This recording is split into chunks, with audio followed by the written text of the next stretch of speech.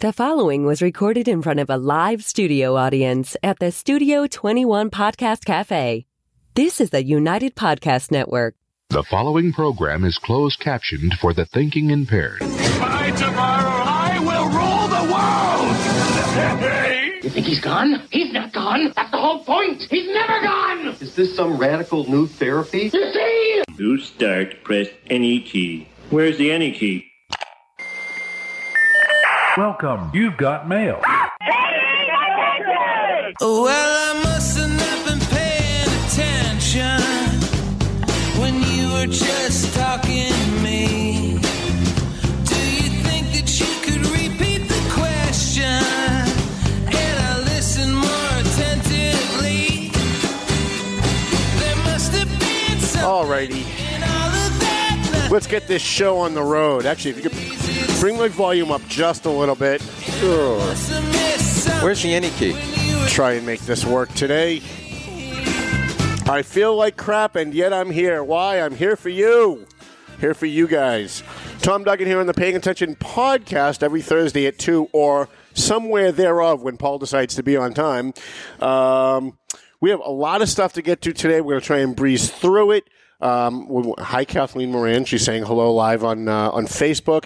Those of you who follow me on Facebook, you can also download the audio of this show on Spotify, Apple Play, all that other stuff, Spreaker, Podbean, all the rest of them. UnitedPodcastNetwork.tv. So those who are watching it live on Facebook, welcome. Those who are listening on the download or listening live, also welcome.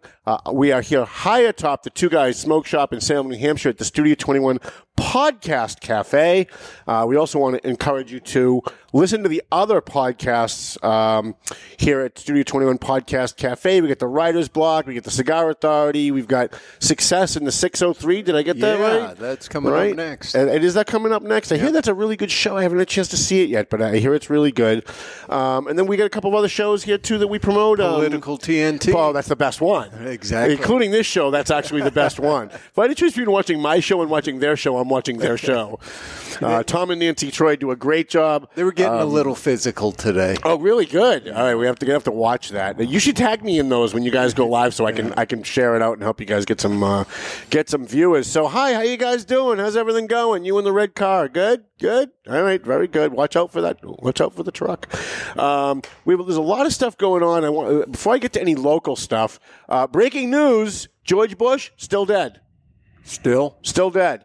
Every single time I flip on Fox or CNN or MSNBC, which I really don't watch all that much, it's breaking news. George Bush still dead. And boy, did they beat that horse to death. Boy, did they beat it to death. Did you know that his last words, Paul, were I love you? And his son said, I love you. And then he said, I love you too. Yeah. Whoa. Breaking news. I am not. George Bush said, I love you. And his father said, I love you too. Every friggin' 5 minutes on every channel, as if we didn't get it the first 3,000 times they said it, Paul. Pardon me for not joining in with your cynicism today on this. All right. I thought it was a very good and touching ceremony, the parts that I saw. And yes, George Bush Jr. said the last words of George Bush Sr. It was right in his, memorial speech in front of the whole world. But his eulogy? Yes, thank you. You're the religious guy. I got to give you religious words? I am. You are way off your game today. I'm too frazzled trying to get here on time. Well, yeah. You'll notice when they pay him, though, he's here on time. You'll notice that. When they paid him to play music, he was here an hour early, and everything. I walked in an hour early. He was already here. A whole hour. Yeah. Isn't that amazing? It's weird how that works, isn't it? Wow. Yeah, but go ahead, Paul. Tell me why I'm wrong. I think that there was nothing wrong with. I thought it was pretty classy. I think even CNN, with the tiny bit that I saw them cover, I thought they were doing a relatively decent job. Well, they got you fooled. Well, they may have got me fooled. I'm not fooled as to their general gist, but from the here's what CNN the people who were speaking did a fairly decent job. No, I don't think so at all. Okay. Here's what CNN did. Saw different things. Maybe. George Bush, by the way, is a hero. Yeah. He's the greatest president who ever lived. Breaking news, CNN. George H.W. Bush is the great. He's never done anything wrong in his life. Everything he's ever done was perfect. He was awesome. And look how awesome he was compared to Donald Trump. Well, look, when they say, "Oh, he was so nice," unlike our current president, every single thing was couched with. I'm sure you saw that on The View also. Did you see it with Joy Behar and I really don't. And Meghan McCain? No, it was all over the internet. Right, this particular 20-second scene between her, Behar, and Cindy McCain. You know what that show is for? That show is for stupid, uneducated women who are home alone all day, either watching their kids or have nothing to do because they don't work, and they're being indoctrinated by all the nonsense. Absolutely, no question about it. But yes, it's difficult for leftists to ignore the political opportunity to destroy Donald Trump. Right. You can see that it's kind of skewed with, look when Republicans were sort of sane. Now look what we have. Kind of thing. Yeah. The other thing, Paul, is that today, George H.W. Bush was perfect. He never did anything wrong in his life. But wasn't it like 10 minutes ago, like last October, when he was a sexual predator? Remember that? He was the CNN story I posted on my page yesterday. In October of 2017, George H.W. Bush was a sexual predator. For touching somebody's butt? Because in his wheelchair, he supposedly touched some nurse's bum and made a nasty comment. And even though he's in his 90s and he's in failing health, shouldn't he be prosecuted too? Isn't this part of the Me Too movement? That George H.W. Bush, well, he's a Republican, And, those conservatives, we all know what friggin' perverts they are. And it was ad nauseum for 3 straight days. I remember it because I watch CNN every day. And I remember when that happened, and I remember this poor 90-something-year-old guy is being besmirched all over CNN. And now suddenly he's dead, and we can use all the nice things people say about him to say, look how evil Donald Trump is. So as of today, a week ago, he was a sexual predator who needed to be prosecuted even though he's in a wheelchair and he's in his 90s. Today, he's the second coming of Christ. Right? Am I wrong about this? I sort of just chopped it up to this is what happens when anybody dies. They become, they're instantly canonized. Well, yes, they never did anything wrong. Right, we have the script. Can I just borrow this for a minute? Yeah. So this just in, we have the script. Prince is now dead. It's terrible that Prince is dead. Everyone loved him. He brought a smile to everyone's face. He lit up every room he walked into. No one had a bad word to say about him. Every friggin' person who dies, it's the same script. Oh, wait, who else died recently? Somebody else just recently died. Ken Berry. Ken Berry died. Wait a minute. Here we go. Breaking news, Ken Berry died. Everyone loved him. He brought a smile to everyone's face. He lit up every room he walked into. No one ever had a bad word to say about him. Give me a friggin' break. It's a script that they use every time somebody dies, every single time someone dies. Well, it's not just the media that uses the script. It's sort of universal. Well, because they've indoctrinated people so much that this is what you're supposed to say. And if you're at a funeral, and I've actually seen this happen. Okay. If you're at a funeral and a bunch of reporters show up outside the funeral and they go over to interview someone, people know what they have to say to get on TV. They have to say, everyone loved him. He never did anything bad to anyone. He was always so kind to everyone he came in contact with. No one had a bad word to say about him. He lit up every room he walked into. And it gets to the point where, like, if you're a media watcher like I am, if you're just like a regular brainwashed person who watches TV intermittently, you don't get it. But if you watch TV as quickly and closely as I do, it really just becomes maddening. It does. It becomes maddening. It's like, oh, my God. As soon as they say breaking news, someone died. I don't care who it is. I could do the next 3 days of news coverage because it's all scripted. They don't have to do any work. It is, and it's all repeated. However, let's give, let's provide a balanced way of looking at this. Okay. They are 24/7 news networks. Right. So they figure maybe every hour or so we have a whole different audience. Right. So we need to repeat everything that we said so poignantly the first hour And so they have to try to pretend like they're genuine every time they repeat the same thing. So it sounds, if you're somebody like you that watches it 24 hours a day or as much as you can, maybe if it'll get hugely old. Maybe if they did a better job, they wouldn't lose their audience every hour, and they wouldn't have to repeat it for the new audience that comes in every hour. Most people are busy with work. Yeah, I mean, look, and I'm not. Please don't send me emails saying that I'm disparaging George H.W. Bush. I'm not. We're talking about the media coverage, and I know there's a lot of people out there who they don't understand English all that well, even though like they understand how to speak English, they just don't understand how to listen to English. How to interpret it, right? So I'm going to get emails from people saying, "Oh, it's horrible that you said bad things about Bush." I didn't say one bad thing about Bush. We're talking about the media coverage and how they over and over and over and over and over how George Bush said "I love you" to his father, and his father said "I love you too," over and over and over and over. And here's the other thing that I found really funny: CNN and the rest of the liberal media, which hates Catholics, hates Catholicism, hates conservatives, hates religion in general, for the last 2 days have been showing Catholic church services. Actually, I actually found that a little refreshing. I actually kind of liked it. It was refreshing. I don't think it was a Catholic church. I think it was an Episcopal church. All right. But it's something. Well, being a Jew, I don't know the difference anymore. Something very close.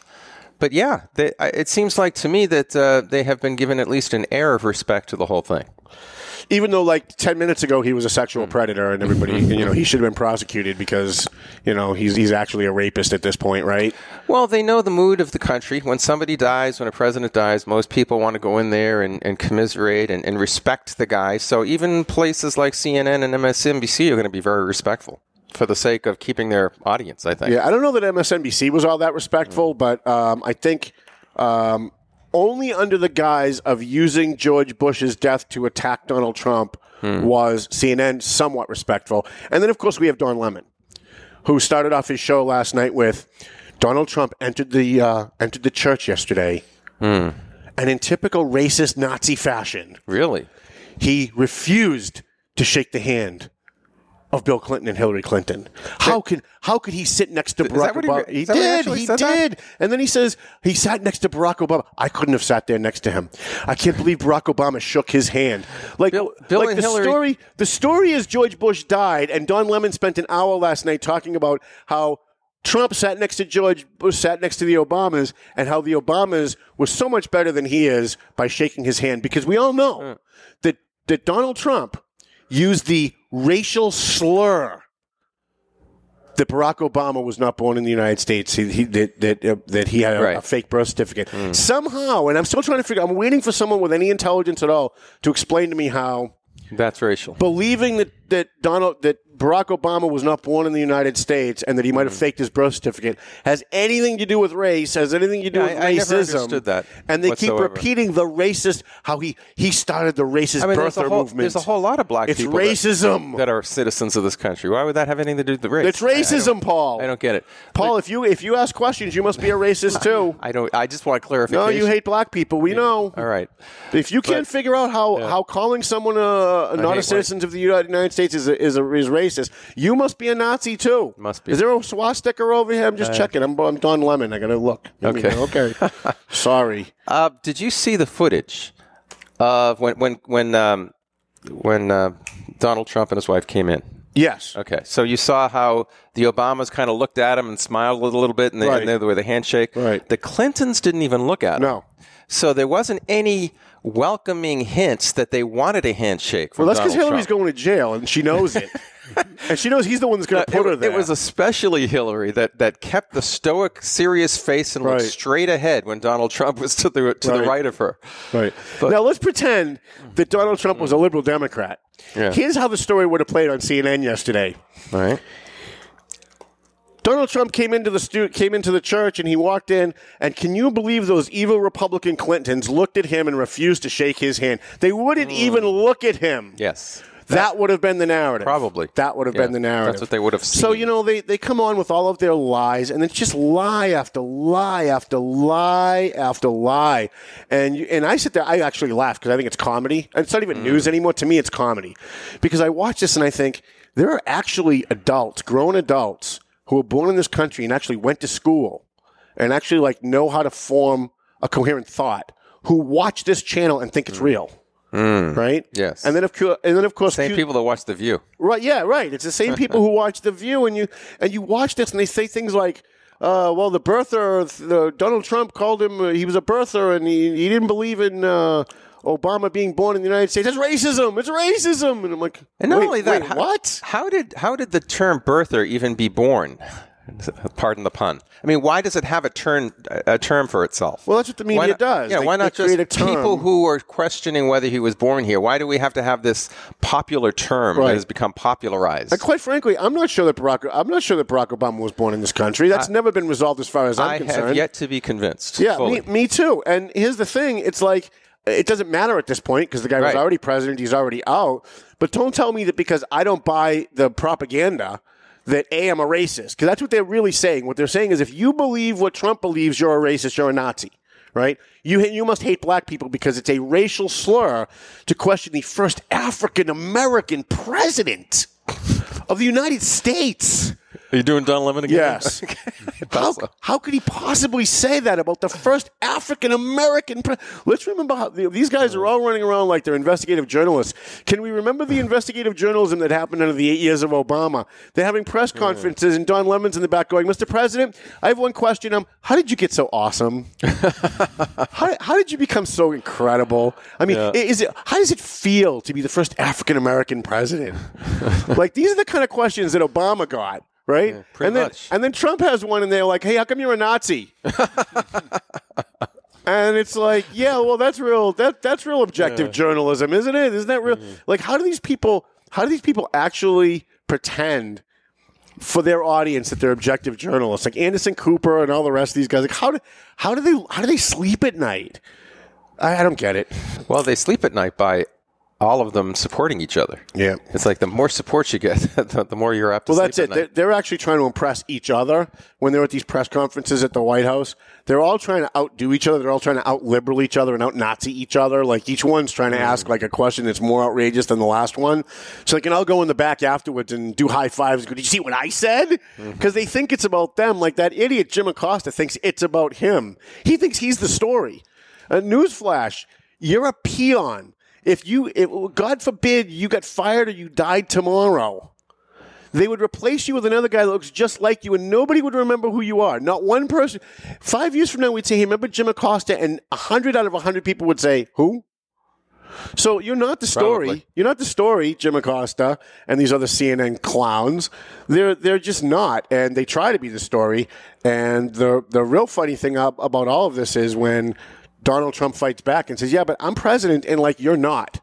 Oh, man, you should see how they flip out. They flip out for the next 2 hours on CNN. And let's remember the things that Donald Trump said about George Bush. Right? They don't want to talk about the things they said about George Bush 10 minutes ago when he was a sexual predator. But they pull out all the videos of all the mean things that Donald Trump said about George Bush when he was alive. It's unbelievable. Remember, they replaced the fake news media is the enemy of the people to the media. The media is the enemy of the people, right. Yeah, but this is what they do. It's total indoctrination. It's just total lies on every channel. It's just hysterical. And then we had this whole global warming thing came up in the last week. Did you watch that? Donald Trump keeps getting asked if the wildfires in California are from global warming. And geez, it was really hot yesterday. It was global warming. Wait, there was a brisk wind. It's global warming. And how can you deny science? Isn't it amazing how liberals discover science when it comes to global warming? But when it comes to abortion, they pay no attention to science. No. Science isn't really quite all that important when it comes to that. Which means that they're anti-science, right? If they don't put their faith in science across the board, they're anti-science, right? So I want to know why the liberals are anti-science when it comes to abortion, because we know that science tells us that life begins at conception. That's science. Life Science 101. I remember my science book, and it had a flower with a bee on the flower, and it described when life begins, when it's pollinated, whether it's humans, whether it's hippopotamuses, whether it's flowers, life begins at conception, right? Yeah, I mean, there's nothing simpler, right? So I want to know why they're against science. When reproductive cells meet, a completely new entity begins and ends maybe 80, 90 years later if they're lucky. Yep. Like me and you. Right. So, all right, so I got one more national story I want to talk about, and we can talk about a few other things if you want. So there's a move now, Paul. Yes. To, I think it's New York. It might be California. It's one of the crazy, wacky states. It's definitely not ours, because I did check. It's not our crazy, wacky state? No, it's not. Okay. But what they want to do, there's a bill making its way through one of the state houses so that in order to get a gun permit, you have to turn over your passwords to all of your social media accounts to the police and let them go through your social media accounts to decide whether or not you should have a gun. Wow. And Democrats who used to believe in civil rights, I don't know how suddenly we ended up here, but Democrats who used to believe in civil rights are 100% for it, which is really, really puzzling to me, and probably most people who actually... It depends on who the judge is, of course. Right? So, on the one hand, the liberal Democrat narrative is that cops are a bunch of jackbooted thugs who gun down black men for no reason because they're all a bunch of racists. They gun down, they kill black men for fun. They chase them through the streets and they shoot them down. Remember, hands up, don't shoot. Remember all this stuff, right? The cops are evil. Cops are racist. Ask Elizabeth Warren. They are racist from start to finish, she said. And now they want to give those evil racist cops, those evil white racist Nazi cops, those evil jackbooted thugs access to your social media so they can deny poor black men the right to carry a gun, to shoot back when they're being gunned down in the streets. This is all very confusing to me. I'd love to be a liberal, but I can't square all the hypocrisy in my head. Well, it's confusing even before that, right? Because why do I have to give them my fingerprints? Right. To get a license, right? Yeah. So this is the modern update. Now I got to give them my digital identity. Yeah, my social media. And why do they need your passwords when they can just go on your Facebook account and look? That's a good question. I have the answer. Do you have the answer? No. Because instant messaging. They want to see what you're saying privately. They don't care what you're putting up publicly for everybody to see. It's all encrypted. They want to see if you're going... Why not confiscate your cell phones? Yeah, also confiscate your cell phones. What they should do is just put cameras in our living rooms and our bedrooms and watch us 24 hours, and then they can decide whether or not we should have the right to free speech, whether or not we should have the right to carry a weapon, whether or not we should have a right to trial by jury. Right, so in this bill, who are the judges? Are they the policemen, the local policemen? Yeah, the police. Well, now it'll be the police. Who knows what it'll be once it morphs into something else. Right. That's the problem. Let's remember that the government always puts the camel's nose in the tent saying, no, it's just going to be this. Yeah. Remember when they said in Massachusetts, we're going to make not wearing a seatbelt a ticketable offense, but it won't be a primary offense. We're not going to pull you over for not wearing your seatbelt. So don't get nervous. It's not going to be that. Right. If you're pulled over for something else, they're going to write you a ticket. On, then, right. Okay. For about a year. And then all of a sudden it was, now we can pull you over for not wearing your seatbelt. Which, again, makes me really confused because if cops are evil, jackbooted, racist Nazi thugs who discriminate against black people every chance they get, why would you give these evil Nazi jackbooted thugs another tool to say that, I pulled over the black guy because he wasn't wearing his seatbelt? Like, there's no proof of that. Like a broken taillight, you can prove, right? If you're doing someone on radar and they're doing 90 miles an hour, you can prove that. But things like not wearing your seatbelt, or how about this one? This was my favorite. How about hands-free driving? Now the evil, jackbooted Nazi anti-black police officers can say, well, yeah, the black guy was touching his phone.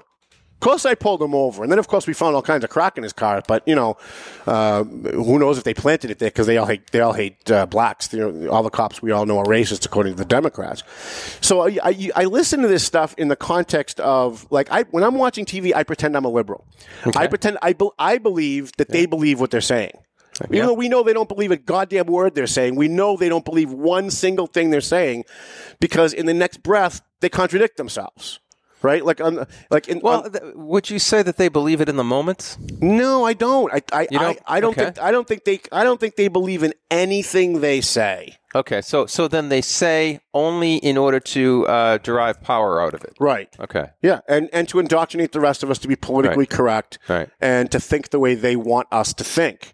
Like, imagine you're Elizabeth Warren and you're out there saying that the cops are a bunch of jackbooted racist thugs, and then on the other hand, advocating for a bill that would allow the cops to go through your social media account and deny you a gun based on what they say they found in your social. By the way, there's no standard for what it is that they can find to deny you a gun. It could be anything. It could be. There's no standard in this. No. I mean, you. It could be you were mad one day and you went on and you said that I hate my girlfriend. Well, geez, he said he hated her. Maybe he might be violent. We're going to deny him a gun. It will be so easy to find excuses to deny certain people guns using this policy. So it's amazing that the Democrat Party, which was once in favor of civil rights, now suddenly not so much. Now suddenly they're openly saying, no, actually we don't believe in civil rights at all. The American Civil Liberties Union doesn't care about rights. The Democrat Party doesn't care about your rights. And quite frankly, the Republican Party doesn't care that much about your rights either. I think they care a little bit more. I think they're a little bit more genuine, but not much. I mean, look at where we are. Look at where we are. Paul, before we take our break, do you remember about 5 or 6 years ago, we were sitting in the WCAP studio. We were doing this show on radio. And I was complaining about these cameras that were just popping up all over Lawrence. And I asked the mayor at the time and the police chief at the time, and you said, well, give them the benefit of the doubt. What did they say? I said, well, they said it's only, they're only like for, to trip the stoplights. Right, so when you pull up, it's a sensor, and it notices that you're there, and it makes it go green. Right? Oh, okay.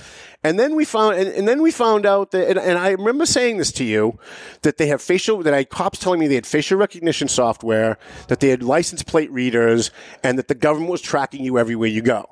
That everywhere you go, that within the next 5 to 10 years, there's going to be cameras everywhere with facial recognition system software and with license plate readers, and they're going to be able to log where you are. The government's going to know where you are everywhere you go. Do you remember that conversation? Very, very slightly. Well, here we are. The city of Lawrence, before we go to our break, because I want to talk about a little bit when we come back. The city of Lawrence is now going to be putting up, actually not going to be putting up, they have put up cameras all over the city. Now, short-term gain, I say yay, right? Because the cops are going to be able to see who's doing shootings, who's selling drugs. On the other hand... And that's the reason why they're saying they're putting it up, right? To stop crime. But if you remember when they first put it up, it was for illegal dumping. Like, we put them up for illegal dumping in certain areas because people were dumping, hazardous materials near the river, near the canals. And it was only DPW that was going to look at them. And now we're finding out the feds have cameras at each entryway point to the city. There's only about 8 of them to get into Lawrence. And they also have cameras. Really? Yeah. Wow. And there's 3 bridges separating North and South Lawrence. And there are cameras at each end of each bridge that the feds can now monitor and do monitor. Wow. Right? How do you know this? Does everybody know this? They do now. All right. Yeah, well, I mean, it's what it is. Now, Rich will tell you. Rich just came in.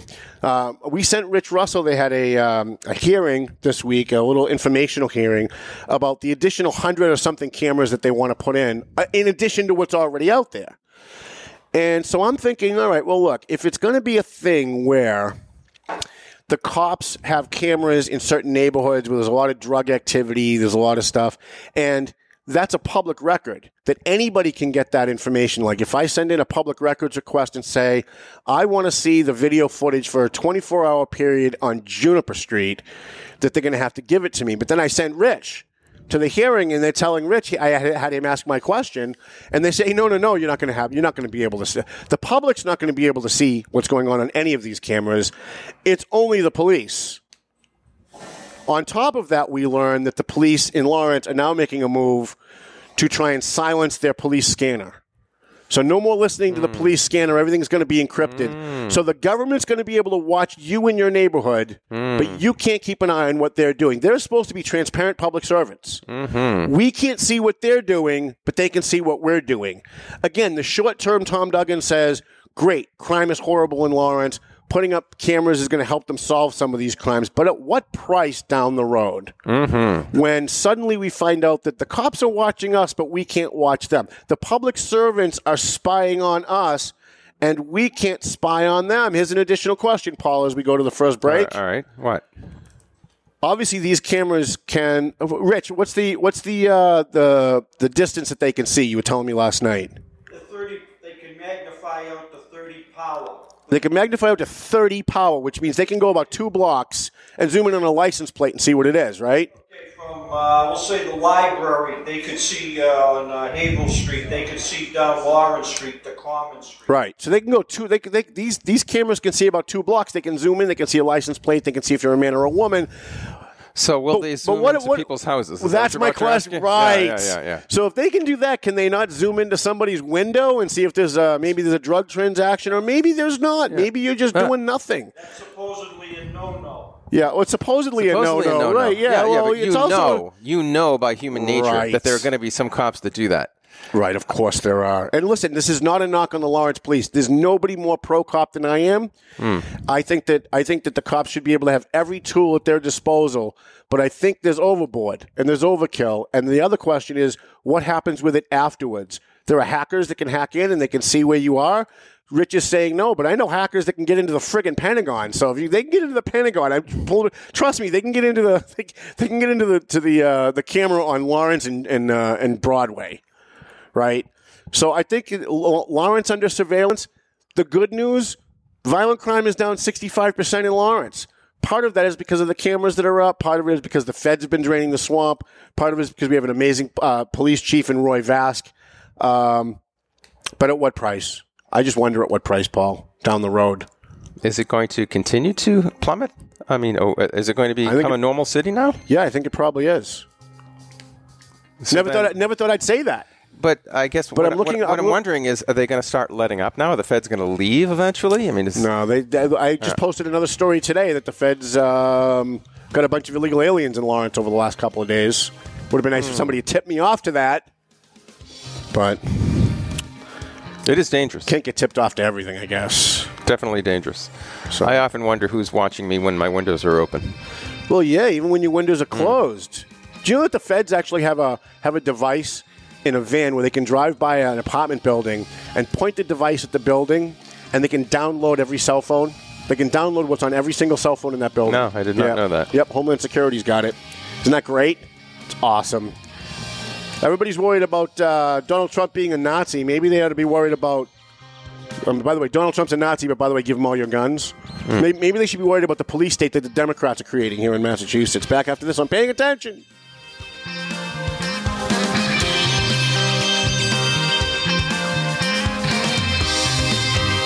A&M Auto Body. We got our friend Angelo over there. Angelo Memolo over there. He does great work on your car. So if you got a ding in your car, somebody hit you, you got a mechanical problem, you bring it to A&M Auto. He's on South Broadway in Lawrence on Inman Street. Angelo will take care of you.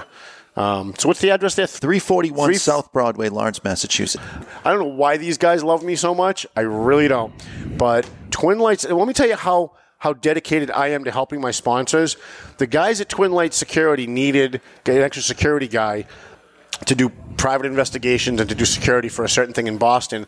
And they posted it on my page and asked if it was okay if they could use my page to solicit hiring people. And I said, you know what? As busy as I am, these guys sponsor the show. They sponsor the Valley Patriot. They give us $1,000 for the bash.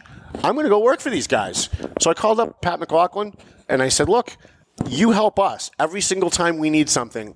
Whenever I put out a call, you're there. If you need an extra person and you're short, I'll take the night off and I'll come work for you.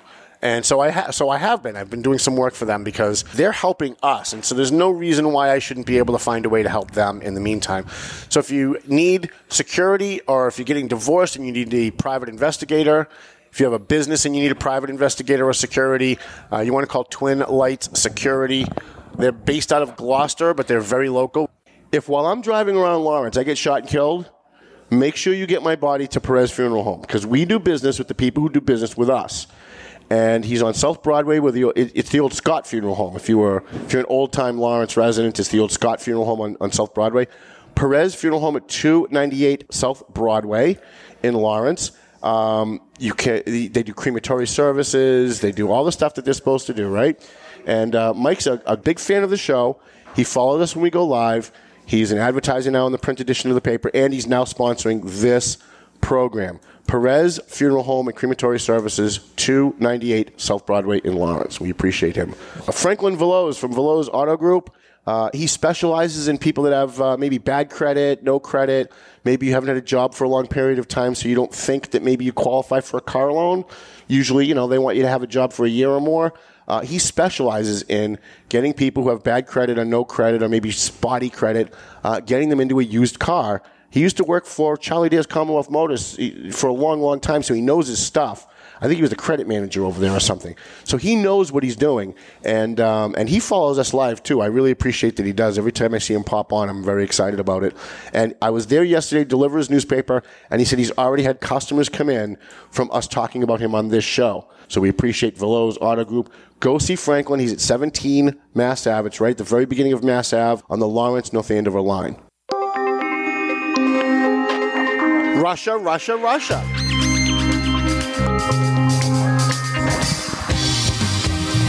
Alrighty, as crappy as I feel, I'm still here for you guys.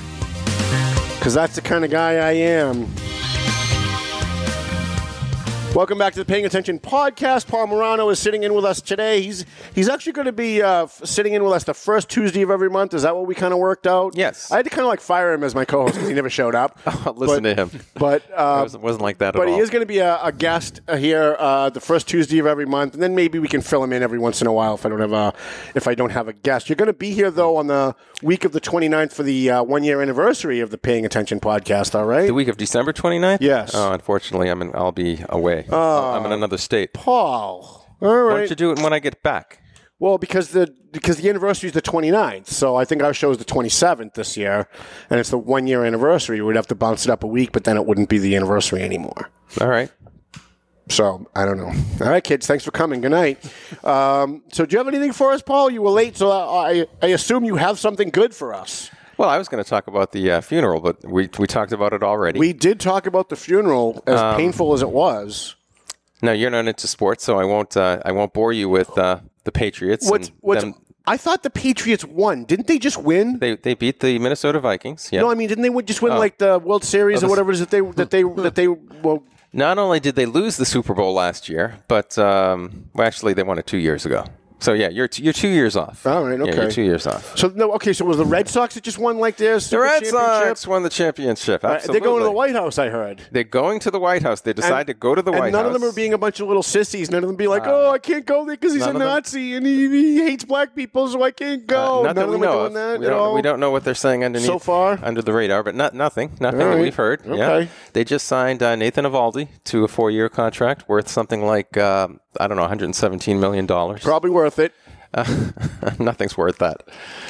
I think it is. Listen, not to get off on a topic, right? Here I am on a sports topic, but it always bothered me when people complain about how many millions of dollars sports players make, because you look at what the owners are making between franchise fees, they're making millions, if not billions of dollars, and they're doing it on the backs of these kids' talents. They deserve to get $1 million, $2 million, $5 million, $10 million, whatever it is that they're getting. Because what is the lifespan of an NFL player or an NHL player or even a baseball player? Does anybody remember Todd Benzinger? Right? What was he? He was a member of the Red Sox for like 5 minutes. Right? Yeah. And all the money that he made, but he only played for like 1 or 2 years, and then he was a nobody again. So as far as I'm concerned, if the evil corporate owners, right? Again, I want to go back to thinking like a liberal. If the evil corporate owners are going to be making millions of dollars off the talents of the work of these poor workers, then I think the workers ought to be getting a portion of that, I think. All right. No?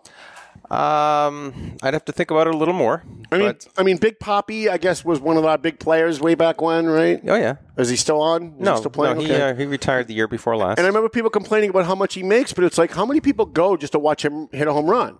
Right? How many people tune in just to watch him hit a home run? He should be making those millions. It's interesting how stars today make around $30 million a year, $30 to $35 million a year. Yep. It's a lot of money. Yeah, and sometimes they're locked up for 5-10 years. Right. It's crazy. It's a lot of money to us, but given what they're contributing to the millions that the owners are making, I don't think it's enough. I think the players should make more money. That's what I think. I don't know. We should have a whole show on the economy, because I have a radical idea that you will shoot down in a second, but it'll take the whole show to talk about. Oh, all right. I don't want to take a whole show to talk about it. If there is a minimum wage in our culture, should there be a maximum wage? Well, that's the communist view. Sure. No, what I'm saying is... If you're a communist, yes. It seems like if there's a minimum wage, there should be a maximum wage, but I am for having neither. Right. I'm for having neither as well. I'm also for... We were just talking about this the other night. Maybe we can segue this into a national/local story. with Lawrence, they've shut down a couple of nightclubs, and everybody's trying to figure out, like, how do we get rid of all the violence that happens when the nightclubs get out at last call? Why don't we just think outside the box? Get rid of last call. We just get rid of last call. If you own a bar and listen, at 11 o'clock at night, if you have no business, you close. Right? And if you still have business at 3 o'clock in the morning and there's still people coming in, they want to drink, let them come in and drink. Why do we need a last call? At least all the bars aren't getting out at all at the same time, and you don't have fights and shootings and everything else that's going on, because they're all getting out like when their patrons leave. This last call thing started under the Puritan blue law type laws way back when. Well, I'm confused. When is last call? Is it an hour before the place closes? I mean, how does that work? Last call is like 10 minutes before the place closes. All right, 10 minutes before then what's the purpose of having last call? Right, so last call, right, that's my point. So if they have a last call, you would think it would be like 2 hours before the place closes so that people could sober up to drive home. That would make sense, no? I guess I could go with that. Not really, but I guess at least it makes sense. I don't understand why there's a last call. If I own a bar and there are people in my establishment at 2 o'clock in the morning and they're drinking and they're not causing any trouble, why does the government say I have to shut down just because the clock says I have to? Especially when look at the havoc it creates in the 8 blocks of the Essex Street, the beginning of the Essex Street area of Lawrence. You've got about 14 nightclubs on a Thursday night. If each one is a capacity of 300, 400 people, you're talking about 4,000 or 5,000 people all coming out of a drinking establishment at the same time, going to their cars at the same time, and people who follow me live on Facebook see it. I mean, downtown Lawrence at last call is like downtown Manhattan at noon. I mean, there's hundreds of people walking around. There's people getting beat up. There's people getting robbed. There's people drunk driving. There's shootings. There's stabbings. And granted, that's been less over the last year. Those numbers have gone down. But if you didn't have a last call, if they weren't all getting out at the same time, then maybe you would be able to stem more of that. Like, who's the government to tell me I have to close at 2 o'clock anyway or 1 o'clock anyway? Well, here's an idea that's places more government involved rather than less, and that is, how about having a breathalyzer at the door of every establishment, alcoholic establishment that stays open until 1 or 2 in the morning? Sure. So that those who do not pass cannot get in their cars. Sure. Well, listen, I'm all for it. But the government would have to get involved in that. Well, I mean, listen, I love when liberals do this to me too all the time. They say, "Oh, Tom, you voted for yes on question 1. I thought you were against government involvement." Nobody's against all government involvement. Nobody's against all government regulation. Well, that would be anarchy. Some of it makes sense. I'm glad that the government inspects my meat. When I go to Market Basket and I buy meat, I'm glad that it's inspected by the FDA, much less of a chance that I'm going to die. I'm okay with that. I just think most times, government overreaches. And I think when it comes to this last call stuff, I think government is overreached. I think well-intended when it was put in the 50s or 60s when we were a puritanical society and we had blue laws and drinking establishments couldn't be open on a Sunday and most businesses couldn't be open on a Sunday. But it's 2018. Why do bars have to stop? Why do restaurants have to stop serving liquor? Why do bars have to stop serving liquor at a certain time because the clock says so? Like, we're in a 24/7 society. At 3 in the morning, you can wake up, go to your phone, punch in a couple of words, and look at live pictures of Mars. But we have to close down drinking establishments at 1 o'clock because the clock says so? Do you think that if there were no laws about when drinking establishments could close, most bar owners would stay open 24/7? No. Okay. Because it would cost them too much money. So you look at like some of the, we'll name some of them, right? Because Rich is here. So you see that Malaya's, which is I like Malaya's. I like Juan. He's the owner of Malaya's, even though they've had some shootings over there outside. But you look at Malaya's, Thursday night's the busiest club night. Sometimes he's not open because his crowd doesn't come in until Fridays. Right? When he's open on Thursdays, he pays his bartenders, he pays his security people, he pays for the heat, he pays for the electric, and he has 5 people show up. So a lot of times I'm driving around live on Facebook and Malaya's isn't even open on Thursday nights, which is the biggest club night for the rest of the city, just not for him. So if you have no last call, when the patrons leave, the bartenders leave. The place closes down. They open up the next day whenever they feel like it. Leave it to the club owners. Leave it to the bar owners to decide. And then what you don't have is the crowd of drunk people all getting out at the same time. The other problem that communities like Lawrence has is that their last call is different than everywhere else. So on Thursday night, last call is at 2 o'clock in the morning.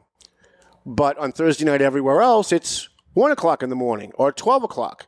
So people in Methuen who are drinking, They drive over to Lawrence? they go, hey, look at that, 11:45. It's going to be last call in 15 minutes. What do you say we bail out of here and go into Lawrence and drink for 2 more hours? So now when last call in Lawrence happens, you've got all the people who have been in Lawrence drinking all night and all the people from other communities who came into Lawrence because their last call is different to drink all night, and now they all get out all at the same time. No wonder why you have the fights and the stabbings and the shootings and the beatings and all the other things happening at last call in Lawrence. I'm just saying. I don't know if any of that makes any sense to you, Paul, but it makes sense to me. I'm surprised that Thursday night's the biggest club night in Lawrence. Yeah, Thursday and How did Sunday. that happen? Thursday and Sunday nights seem to be. What happened to the weekend? Friday and Saturday? I don't know. It's I've noticed that Dominicans in particular, who are the majority of the people in Lawrence, love to party on Sunday nights, and they love to party on Thursday nights. It doesn't mean they don't love to party other nights, but they really seem to like to party on Thursdays and Sundays. Interesting. And by the way, those used to be the 2 biggest crime nights in the city. But now the crime has gone down exponentially in Lawrence, and I can't believe I'm saying it, but it happens to be true. People come on my page and go, oh, those numbers are fake. Trust me, they're not fake. If they were fake, I'd be the first one to tell you. I drive around Lawrence. I see what's going on with my own eyes. My followers see it when I'm live. Violent crime in Lawrence is down at least 65%, maybe even more. I mean, even the domestic violence calls have gone down. Here's what hasn't gone down, Paul. What? Overdoses. Okay. Man down and overdoses have gone up. We're waiting on the actual numbers because we're going to do a story for the December edition. You would think that if drug use is going up, there'd be more Violent desperate people that are causing violent crime to get the money for the drug use. Right. So property crimes are going up a little bit. Business burglaries are going up. Okay. Those kinds of crimes are going up. But the violent crimes, domestic violence, rape, sexual assault, murder, attempted murder, people shooting at each other. There have been 4 murders in Lawrence. What's the date today, Ed Sullivan? December what? 5th, 6th? 6th. Yeah, Feast of St. tomorrow's Nicholas. Pearl Harbor Day. Okay, so last year at this time there were 11 murders in Lawrence. Right now there's been 4. Right? Okay. So that's definitely the crime in Lawrence is definitely going down, and we can attribute it to a million different things. I'm just happy that it's going down. Is the population of Lawrence going down? I don't know. That's a Rich, maybe you might know that. Is that I mean, I know with all the deportations there's been at least 500 people deported, so that's a population decline right there. About is somewhere around 80,000, but I think it's closer to 85. Yeah, I think it's closer to 92. We think the population of Lawrence is probably between 85 and 90,000. But what was it about 5 or 10 years ago? Do you know? 70. The official population of Lawrence from the 2010 census is 76,000. Rich says $76,000 was the last census. 76,000 people population. Right. And that was about 10 years ago. Right, but that doesn't include illegals. Right. Right? So you know that there's a lot more. But let's just give a ballpark number. Let's say it's 80. The population has been growing a little bit each year. Right. 80,162 in 2017. Say it again? 80,162 in 2017. Okay. 80,162, and that doesn't include illegals. So it's probably closer to 90,000 people crammed into like 3.5 square miles. Yeah, I mean, it's a small city lengthwise. Right. I mean, it's a lot smaller than the city you live in, right? Much smaller. Yeah, and yet it has about 5 times or 4 times the population. Right. When you think about it, Lawrence is 7 square miles, but you've got a river running through it that takes up about 1.5 miles. Yeah. Right. Yeah. And then when you start deducting all of the land for the cemeteries and the parks, uninhabitable land, you've really got about 3 miles of inhabitable land where 90,000 people are living on it. Mm-hmm. And so to have that kind of crime reduction in Lawrence, fantastic. Give a lot of people credit for it. I don't think there's any one reason, but I'm just glad it's happening. And I think that anything that the police can do to try and make that better is good, as long as there aren't like real serious long-term ramifications like what we talked about with the cameras, Paul. Yeah. Can't give up all of your freedom. Right. Columbia Gas is thinking they're starting to pull out of Lawrence now, Paul, after they've destroyed every park in the city and after they blew up half the city. They're starting to pull out some of the trailers, and I know they keep calling me saying, we want to close your claim. Did you send us stuff? We want to close your claim. No, we're not closing my claim. So people have all of their stuff back now? Most people have most of their stuff back. I'll go back to what I said. I don't know if you were here when we discussed it. Columbia Gas seems to think that it's okay to reimburse people for what they spent as the result of Columbia Gas blowing the city up, and that's it. And quite frankly, I don't think that should be all they should have to pay. Not from everything they've lost because of it, right? Right. I mean, people have gone through pain and suffering, shivered themselves to death when they had no heat and the space heaters weren't working or didn't have one. I think they ought to be paying out more. I think they ought to be doing more. I think they ought to be reaching out to nonprofits that help the homeless. They should be helping them. I think they should be invested in helping Lawrence. Not just paying people for their expenses and nickel and diming them on their laundry expenses and their meal expenses. How about pay people? How about come into Lawrence and do something good? How about help TMF get a place so that they can serve meals to the homeless? How about give $1 million to House of Mercy, given what they do with the homeless in the city? And how about a check for everybody that was affected by this for $5,000 on top of the expenses? They're only reimbursing people for the expenses that they incurred as the result of what Columbia Gas did, but they're not giving them anything else. Like, how about the inconvenience? And, not having heat. Any lawsuits? And there's lots of lawsuits. Lots of lawsuits? Lots of lawsuits. We'll see how they pan out.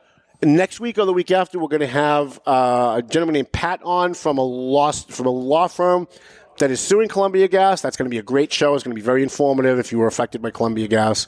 We got about 10 minutes, Paul. Do you have anything at all? Anything tickle your fancy in the news lately? In the news lately, did you follow the global warming thing in France? Oh, that's an interesting one. They're rioting in France, biggest riots in decades.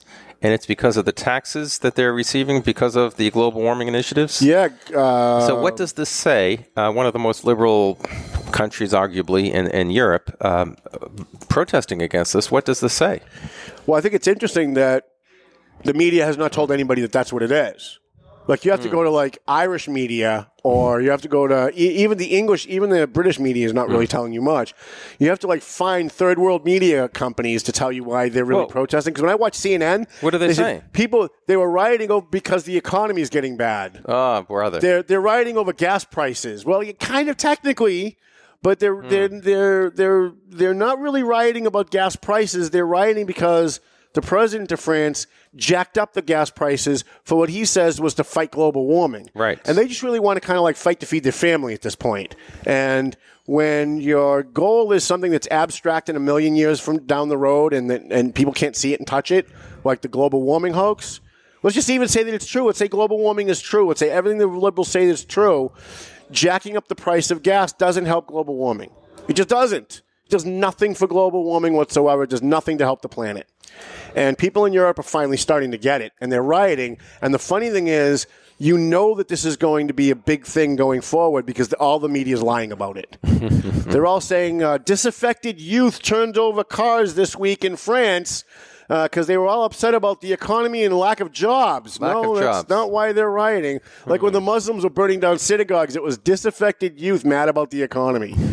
This is what you hear from the so-called free media in the free world, and it's neither free nor real media. It's all propaganda. Tell me something. Yes, Paul. How do we know? And I'm just curious, sort of somebody from the outside looking in at this whole global warming thing, but how are we so sure that even if the globe is warming, that it won't actually be a net gain? Right. It won't be actually for the betterment of mankind. That's been my argument all along, Paul. Maybe it won't be, but I'm just wondering how we know that it won't be. Right. I think it's the height of arrogance that if you believe, let's say you believe that global warming is real, and you believe that it's man-made, that man's doing it, right, and you believe that it's bad. Because you have to believe all three of those things to be part of the global warming cult of religion. So you believe all of that, but you have to be the height of arrogance to think that, okay, we destroyed the planet, but don't worry, we can fix it. Like if we change our light bulbs and we jack up the price of gas, it's going to make it all better. And to me, it just seems like, how many hoaxes can we believe in a row? We have to believe that it's real. We have to believe that it's man-made. We have to believe that it's, by the way, America's fault, right? Because we're supposed to be the one doing all this global warming stuff while China keeps pumping coal into the air. China and India, right? With their their 1 point whatever billion people. They're just beginning their industrial revolution. You could nuke America tomorrow, kill every person in this country tomorrow. Yeah. And it's not going to do one thing with not one person driving a car, not one person doing anything. On this continent, it's not going to do one thing to stop global warming if it's real. If it's real. And maybe it is, maybe it's not. I'm open if someone can make an actual rational argument that doesn't start and end with, don't you believe in science? Right? Because when Donald Trump comes out and adequately points out that, well, yeah, by the way, some of these scientists, they get paid lots of money to say that there's global warming. And then he gets chided on CNN for a week. All the elites. Could you believe how silly he is? Silly man. How could he deny science? And by the way, we're for abortion on demand up to third grade.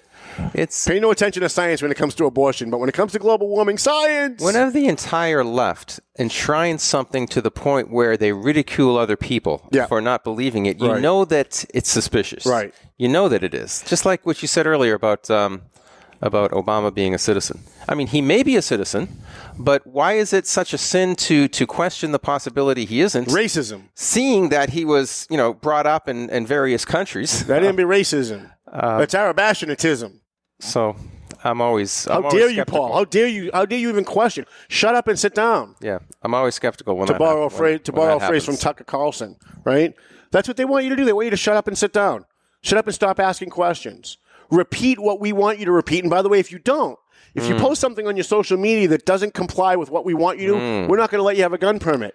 And if we can take your Second Amendment right away based on what you posted on social media, we can also take away your First Amendment right based on what you posted on social media, and maybe even your Fifth Amendment right. Maybe you don't get a right to a trial by jury because of what you posted on social media. You never know how it's going to go. Why is this the standard only for guns? I'm hearing more and more about how Facebook is dealing with conservative media. Yeah. Well, they become fascists. Not too good. And Zuckerberg admits it. He says, well, we have a different worldview than most people in this country. We have a different worldview, and we're aware of that. Of course you're aware of that. Is that his voice, by the way? Yeah. Okay. You're a bunch of fascists.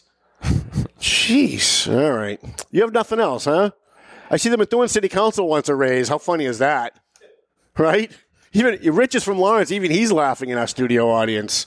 Methuen City Council thinks they deserve a raise. Hey, listen, I think that most of the elected officials on school boards and city councils don't get paid enough. Yeah. In most cases.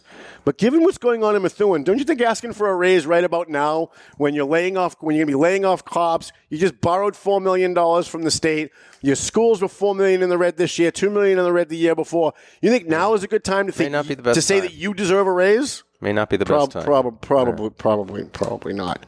And again, they don't make a lot of money, but Jim McCarty, who I actually kind of like the kid, I really do. I think he's a complete a-hole sometimes, but I like that. So I give him points for that while other people are deducting. He made a good point at one of the meetings. He said, I take the insurance. Like he has to pay for insurance through the city. He gets it through the city. And when he's done paying it, he actually ends up owing them $4 at the end of every week or at the end of every double pay period that they get paid. Because they only get paid like it's $100 a week or something, right? So I get it. But again, bad timing, number one. Number two, I think the city council needs to show us they deserve a raise. And I think when they went through their budget and they went line by line, that was so painful for all of us to watch. But it was heroic that they actually did it. And then they turned around and they blew it, like all that great goodwill that they did. And then they turned around and blew it when the state said, don't just borrow $4 million. You're $4 million in the red.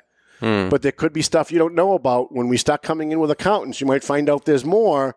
Borrow a little bit more. And they said, no, we're not going to, not only are we not going to borrow more, we're going to borrow only the $4 million and we're going to take $1.8 million out of the police budget. Right? So now they're talking about laying off cops. They're seriously in the red. They're going to be seriously in the red more next year. And they all think they need a raise. I'm sorry. But if I got a driver who doesn't hit all of his stops delivering the Valley Patriot and he comes to me and says, I want a raise, my answer is, for the next 3 months, if you don't miss your stops, I'll think about giving you a raise. But if you're going to be driving around there and you're going to deliver 90% of your route and you're going to miss the other 10% and it's going to be consistently every month, can't give you a raise. Sorry. And I get the same philosophy when it comes to the Methuen City Council. I think most of the city council is trying the best they can. I think most of them are. But I don't think they deserve a raise. Certainly not right now. So, minute and a half. Anything else, Paul? How was your Thanksgiving? Thanksgiving was okay. Good? Yeah, Spend it with lots of family? It was, no. I did not spend it with lots of family, and that's why it was okay. Oh, I see. There was very little family, and that's what made it okay. There was like maybe 6 or 8 of us at my brother's house, and And none of the family members that caused trouble showed up. So I was good. It was nice, quiet, peaceful. Lots of turkey. I caused trouble. I don't want to mislead anybody. Right. I caused trouble at Thanksgiving, but nobody else that causes trouble in the family was there. What are you doing for Christmas? I have no idea what I'm doing for plans? Christmas. I'm in the middle of celebrating Hanukkah right now. So once I get through Hanukkah, then I'll figure out what I'm going to be celebrating for Christmas. Well, Christmas is a one-day shot deal, so I was just wondering if you were going anywhere. Yeah, I'm not sure. We have a Russia update as we getting ready to wrap up the show. Robert Mueller is indicting more people, but not indicting anybody for colluding with Russia to hack an election. And CNN comes out with their graphics where they show that there's like 35 people have been indicted and 12 people have pled guilty. I'm making the numbers up, but I'm close, right? And 5 people are going to be under more indictment, and not one, 2 years into the Donald Trump administration, not one has been charged with hacking an election. How do you even hack an election anyway? Like, what does that look like? I don't get that. What was the chief of staff of Trump at the very beginning? He had a short-lived. Mueller just got him, and he's not going to have any jail time. Flynn. General Flynn. Thank you. Do they have anything on Flynn now? Supposedly that's the big thing right now. I don't think so. I don't think they really have anything on anybody. What do they have on anybody? I mean, they have Paul Manafort, who was stealing money before he became a member of the campaign. But you listen to liberals, and they go, oh, look at all the people that have been indicted. Right, but not one of them, not one, here on December 5th or 6th of 2018, not one has been indicted for hacking the election, colluding with Russia, colluding. I just want to know, like, what's going to happen when Mueller comes out and says, we're going to indict Hillary Clinton and Comey, and all these people on CNN who said that Robert Mueller was the second coming of Christ. That would be everything hysterical. He says is perfect. He's of incredible, impeccable integrity. And then he comes out and he indicts Hillary Clinton and James Comey. They're going to be like, wait, that what? Would be very, very funny. You just watch. Remember this show. You watch when it happens, what CNN does. He'll be that evil Republican. That evil Republican, Mueller. Kim Kidney at KimKidney1960 at gmail.com if you want to help out Kim get a kidney. She needs a kidney transplant. Thank you for the reminder. The views and opinions expressed by the hosts, guests, or callers of this program do not necessarily reflect the opinions of the Studio 21 Podcast Cafe, the United Podcast Network, its partners, or affiliates.